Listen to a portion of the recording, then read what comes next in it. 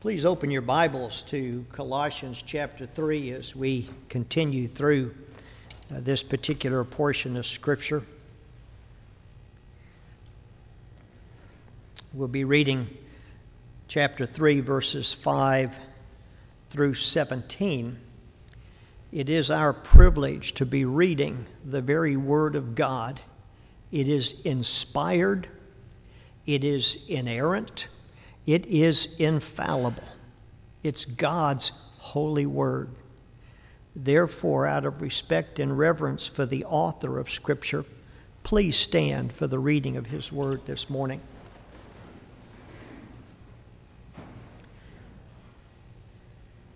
Beginning in verse 5. Put to death, therefore, what is earthly in you: sexual immorality, impurity, passion, evil desire, and covetousness, which is idolatry. On account of these, the wrath of God is coming. In these you too once walked when you were living in them, but now you must put them all away: anger, wrath, malice, slander, and obscene talk from your mouth. Do not lie to one another, seeing that you have put off the old self with its practices, and have put on the new self, which is being renewed in knowledge after the image of its Creator. Here there is no Greek and Jew, circumcised and uncircumcised, barbarian, Scythian, slave, free, but Christ is all and in all.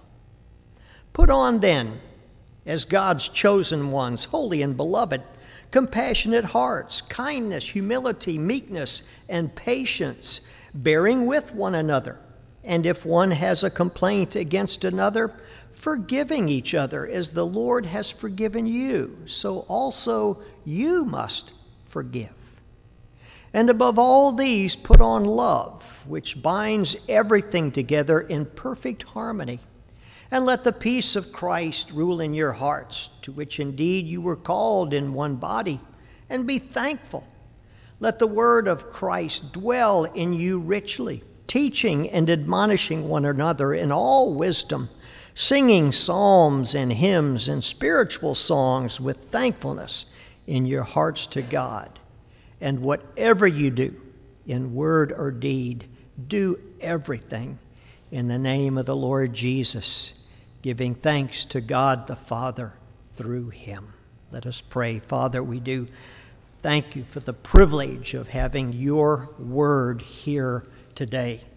We pray that you would give us insight, that we would be able to understand this word, dear Father, and seek to make it real in our lives.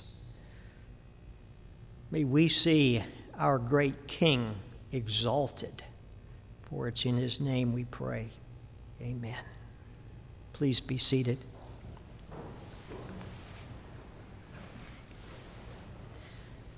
Just a quick review in terms of last Sunday. For remember, Scripture is always within a context, brothers and sisters. You can't just rip a portion out and divorce it from either side. Always within a context. And as we wrestled through the significance of verses 1 through 4, remember, we addressed the theme of this entire book, the little book of Colossians, in verse 8, in chapter 1, verse 18, where Paul talks about Christ being preeminent in all things. And that's critical to understand everything within this book, okay?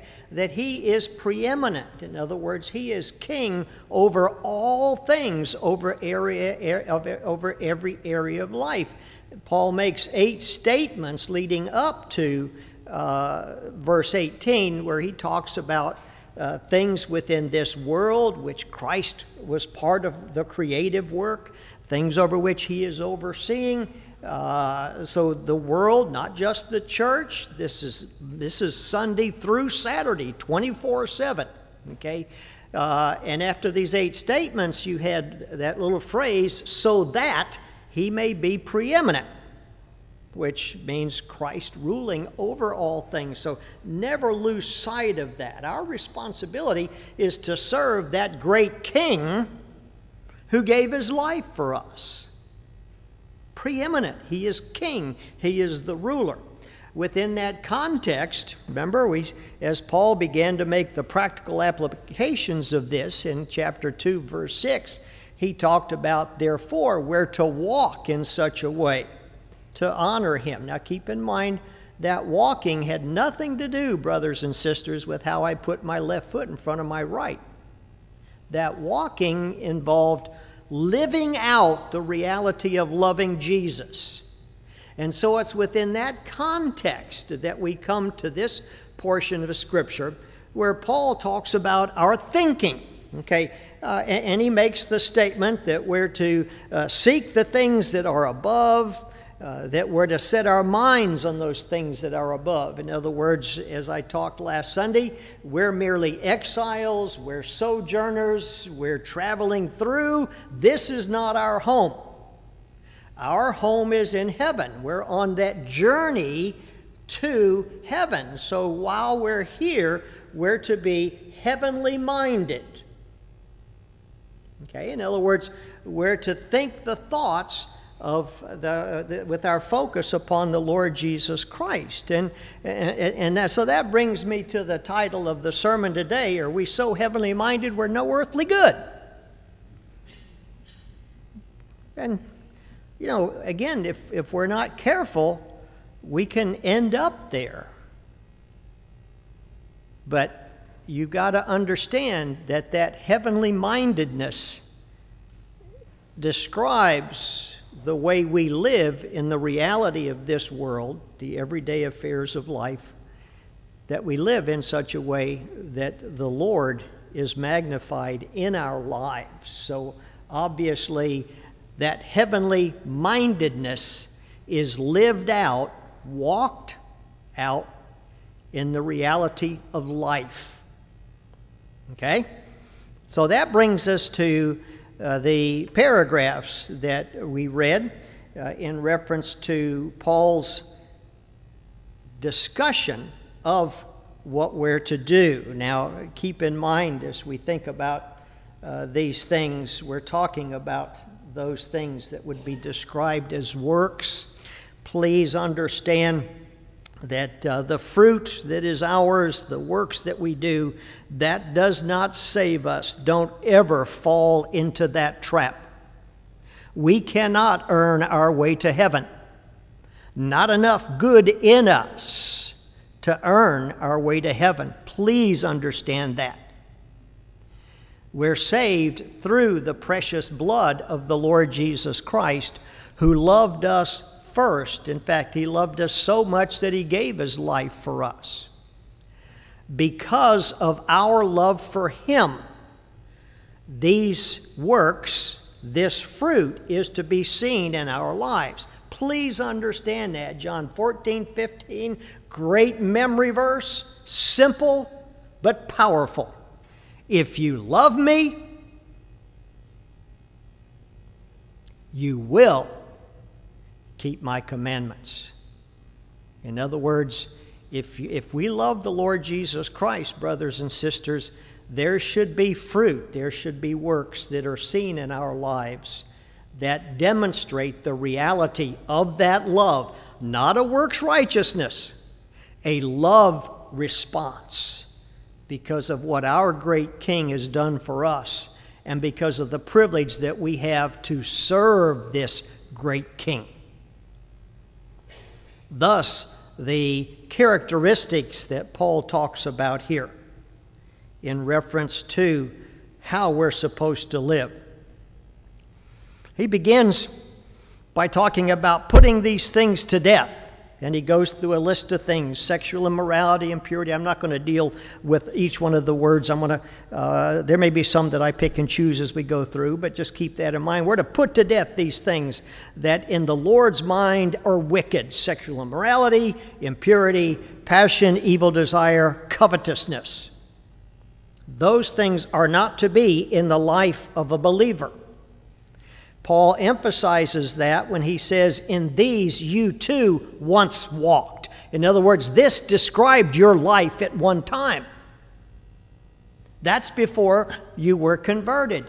Now that we are changed Our lives are to be different, so these things are not to be seen in our lives.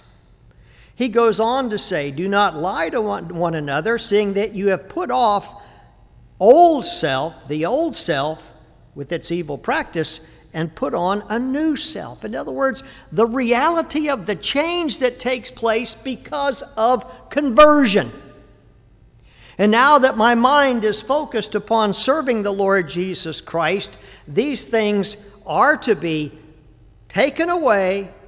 The old self is dead, the new self is alive, which is being renewed in knowledge after the image of its creator. Now, a point that needs to be made here. The word renewed that Paul uses in verse 10 is extremely important to keep in mind. Okay? As we strive to serve our Lord because of the love that we have for Him, it is a struggle.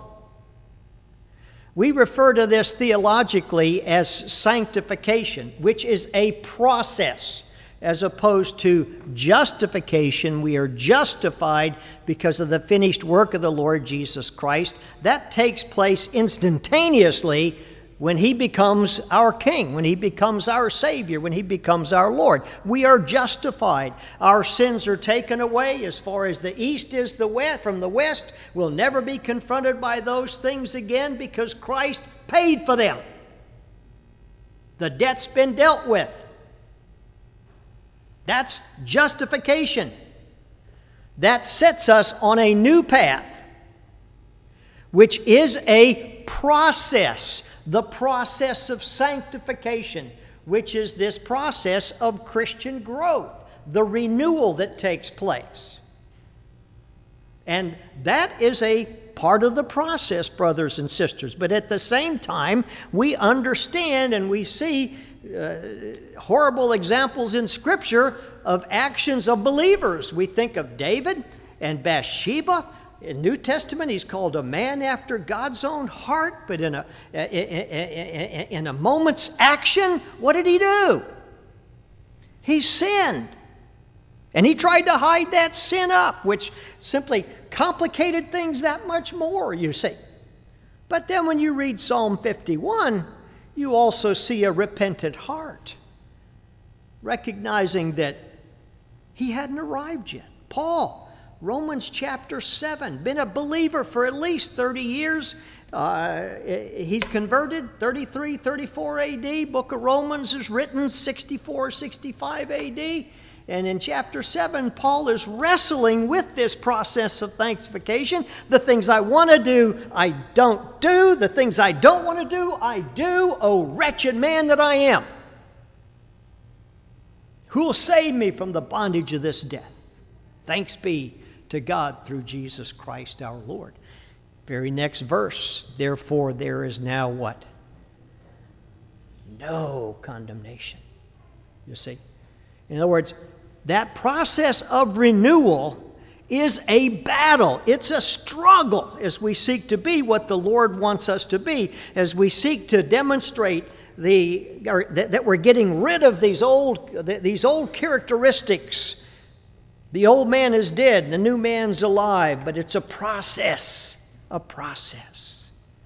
I would wish that it were a process that X marks the spot of my conversion, and oh, it's a steady line up. Wouldn't that be nice? But guys, it looks more like a stock market chart. And sometimes those lows are pretty low. But that's why Christ saved us. But He put us on this journey, and it's a journey that involves growth.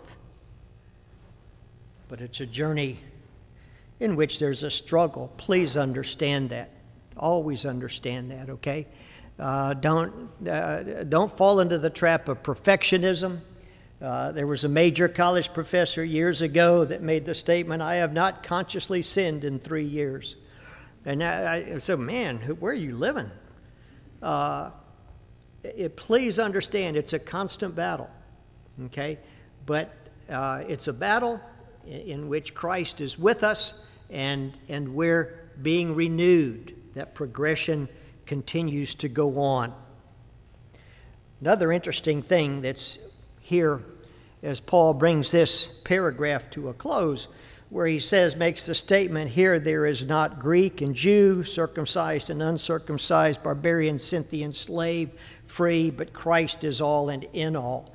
Brothers and sisters, we've got to understand, and we realize from what Paul is saying here, listen, we're people. Everybody who walks on this earth is a people. No distinction. We're all created by God to be used for His purposes. So please understand that. Let us not fall into the trap of thinking that we're better than somebody else. We're part of the human race that God has created and made special because we're made in His image alone. No distinction. We're to treat others with respect. We're to treat others in such a way that demonstrates a sense of love, a sense of commitment to one another. Realize that when Jesus was asked what was the greatest commandment, of course it was a trick question. It was within the setting of his talking about the law, a bunch of Jews in the room, and somebody trying to trick him says, what's the greatest commandment? And his response was, the greatest commandment is to love the Lord your God with all your heart, with all your soul, and all your mind, and to love your neighbor as yourself. Now, one footnote, be careful here. Jesus is not saying now all of a sudden you only have 2 commandments, guys. No, the first 4 commandments all deal with our relationship with God, and commandments 5 through 10 deal with our relationship with neighbor. So he was structuring it within 2 laws, but demonstrating the equality of all of it. You can't pick and choose, well, I'll keep these 5, but the others, nah. No, it's all one. And again, a footnote here, please understand that the law, and you see this in the book of Galatians, the law is a schoolmaster, a tutor. In other words, it drives us to Christ. For without the law, we would never be confronted because we'd never do anything wrong. But the law confronts. It drives us to Jesus. So within that setting, the greatest commandment is to love the Lord your God with all your heart, with all your soul, and all your mind. And the second one is like unto it. That's where the equality comes into play there, is to love your neighbor as yourself. Somebody in the back of the room, I got a question. Who's my neighbor? In a room full of Jews, what story did Jesus tell?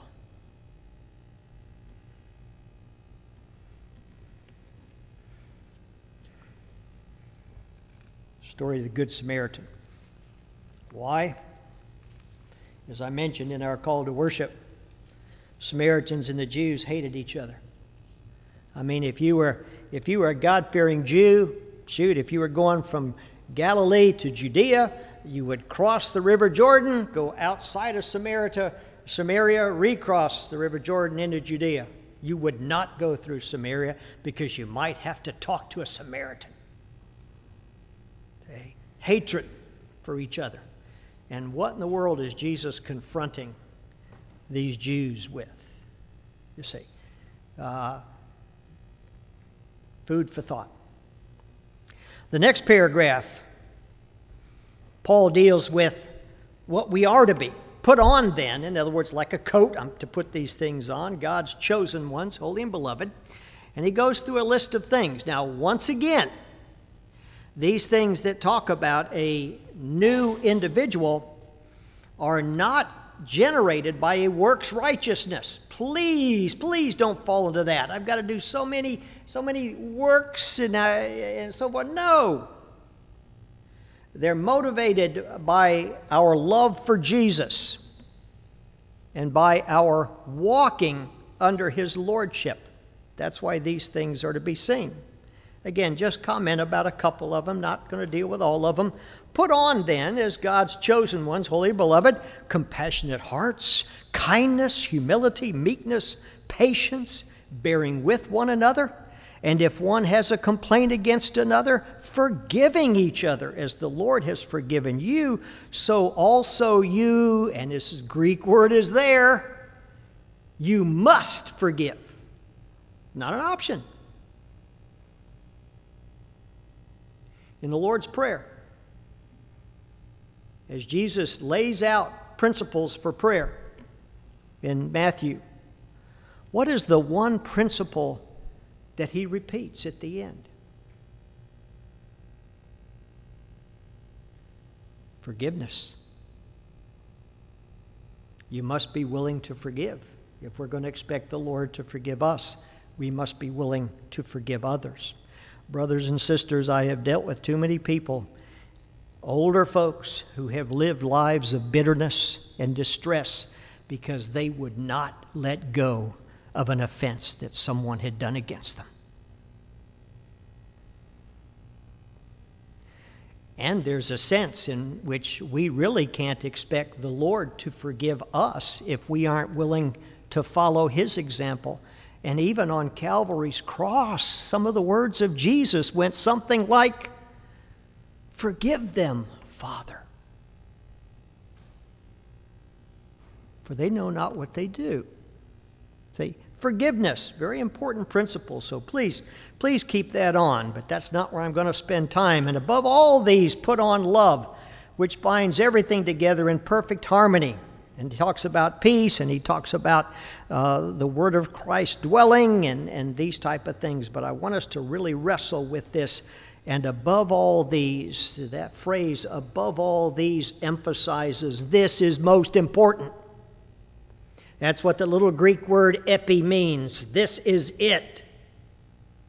Okay, and above all of these things I've been talking to you about, put on love. And the Greek word that's used here is the word agape, which means sacrificial love, that which is giving of oneself on behalf of others. And so this is to be a living demonstration of our relationships with one another, that we're willing, because of our love for the Lord Jesus Christ and because of our love for each other, that we're willing to put others first, put others before ourselves.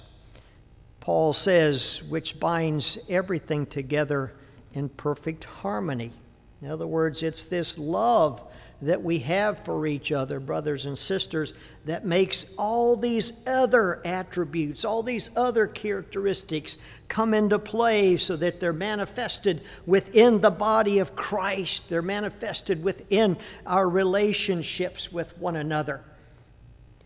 The word that Paul uses, binds everything together in perfect harmony. In other words, it's that love that makes all of it work. Visualize a symphony. You've got all these people that have tremendous gifts, playing certain instruments within this whole collective group of people, and under a conductor who's completely in control of the scenario, and he moves in such a way that all those instruments what? Come together in such beautiful harmony. How good would a symphony be if a violinist said all of a sudden, "I'm the best one here, you need to hear me"? No. It's this love for one another that allows us to work totally together so that the church of God is like a symphony. Brothers and sisters, every one of you in this room has gifts, talents, and abilities that God has given to you. And we bind them all together. And your unique personalities, so that all of it works together.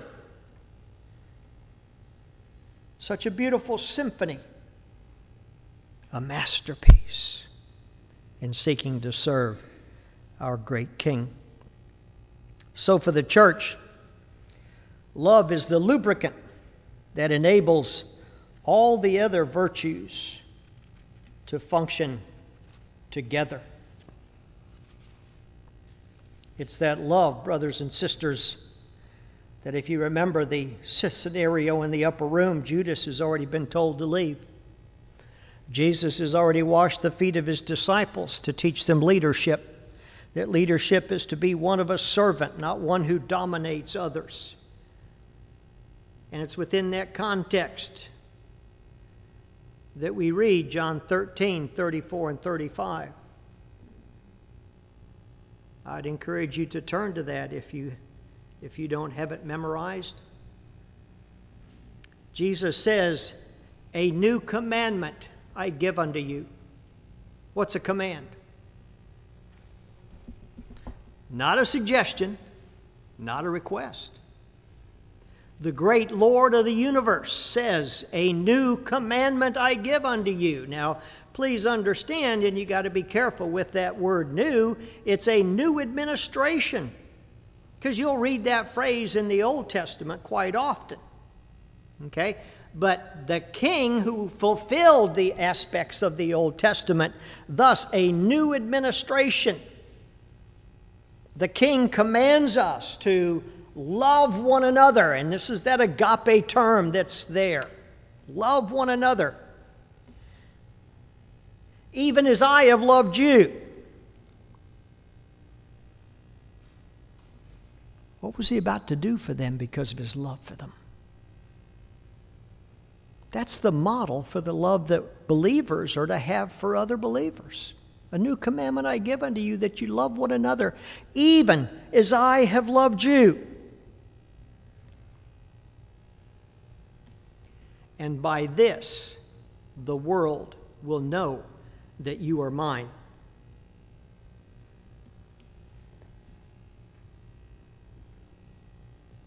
The greatest evangelism program. And please understand, I'm not totally an anti-program guy. But we always come up with these programs for evangelism, for church growth.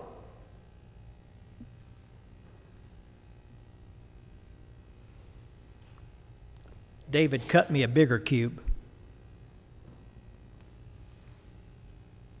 Remember? The top's focusing on what? It's like a pop test, guys. Ooh, excuse me. It's like a pop test. Top focuses on what? Our relationship with the Lord. Heavenly minded. Bottom, the foundation, is God's Word. Because where do we read how to be heavenly minded? Scripture. Brothers and sisters, the four sides are being lived out before whom? Who's watching us? Who thinks they have all the answers to life? But when they face real problems, they realize they don't have any answers. So where do they look? The lives of believers. And Jesus says, "A new commandment I give unto you, that you love one another. Even as I've loved you." In other words, that willingness to die for each other if that was required. And he goes on to say, "And guys, the world's going to know you belong to me because of the way you love each other." So the greatest testimony of the Lord Jesus Christ, guys, before a watching world, is God's people, the people purchased by the Lord Jesus Christ, actually living out what it means in the lives that they live, in everyday affairs, where they treat each other with respect, where they deal with people with compassionate hearts, kindness, humility, meekness, patience, bearing with one another, all these things. Our responsibility, and I guess this is in fact, it was the same group of guys that about a month later, Jesus is saying, "All authority has been given to me on heaven and in earth," or in heaven and on earth. "Therefore, You need to make disciples. How do you do that? You go. In other words, you live your life out before other people.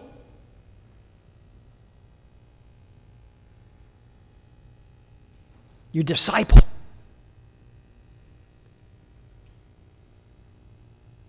You go. You teach. You baptize. But the context that allows that to take place, brothers and sisters, and this is what you've got to see. Jesus is telling these guys that he's about a month later telling them this, to go out and do this. He's saying, guys, you got to love each other. And by this, the world will know that you're mine.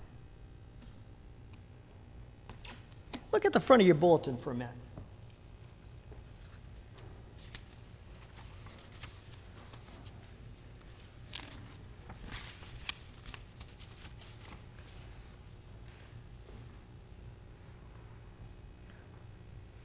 Any of y'all read anything by Francis Schaeffer? Mind altering. You realize he was a PCA guy when he died. Because he was part of the RPCES, and when they joined with the PCA, he became a PCA pastor. And it was in Grand Rapids, Michigan, that he actually addressed the assembly. So, interesting. But listen to what he says. One cannot explain the explosive power of the early church. Remember, you read the book of Acts, guys. What happened in that early church? Explosive power. Apart from the fact that they practiced two things simultaneously. The orthodoxy of doctrine.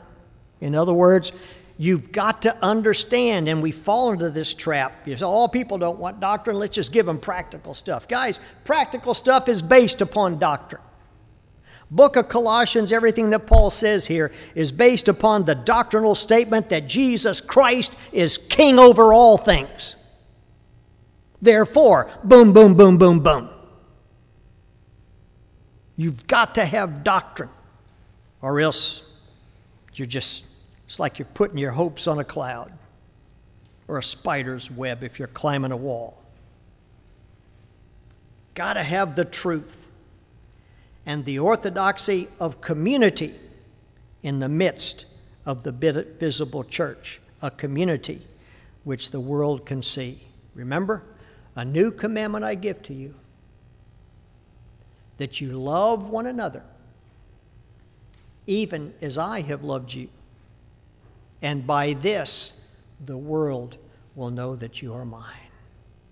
Guys, the greatest evangelistic tool is God's people loving each other so much that the world sees what they are looking for. But they're looking in all the wrong places for it. But the reality of that is within God's people, within His church. Within the lives that we live because of the love that we have for Jesus Christ and the love that we have for each other that are lived in a watching world. How was the early church?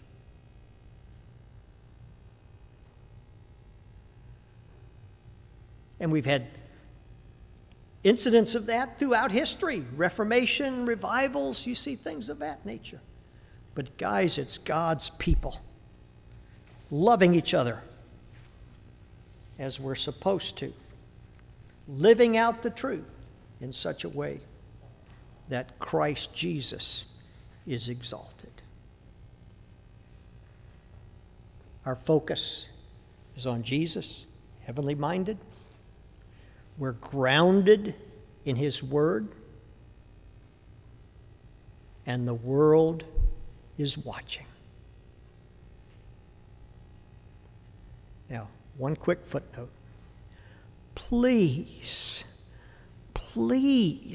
don't fall into the trap of evaluating success by the standards of the world. It's the world that says, oh, you've got to have a big church or you're not successful. That's garbage. I thought we were supposed to be heavenly minded, not earthly. Please don't fall into that. I can remember as a coach years ago that there wasn't such a big emphasis. But here again, the world, if you're not a winner, you're not successful. Athletics used to be, when I got into it to begin with, hey, you're helping young ladies or young girls become young ladies. You're helping boys become men. That's success. So don't fall into the numbers game. Don't fall into that trap. Allow God to use you and love each other so much that you'll sacrifice for each other. And the world's watching, guys. The world's watching. Let's pray. Well, Father, we do marvel at the grace that was demonstrated in Jesus Christ coming to save us from our sins. We do thank you so much for the Scripture, which we're able to study, and that because of our love for Jesus, we're able to live out.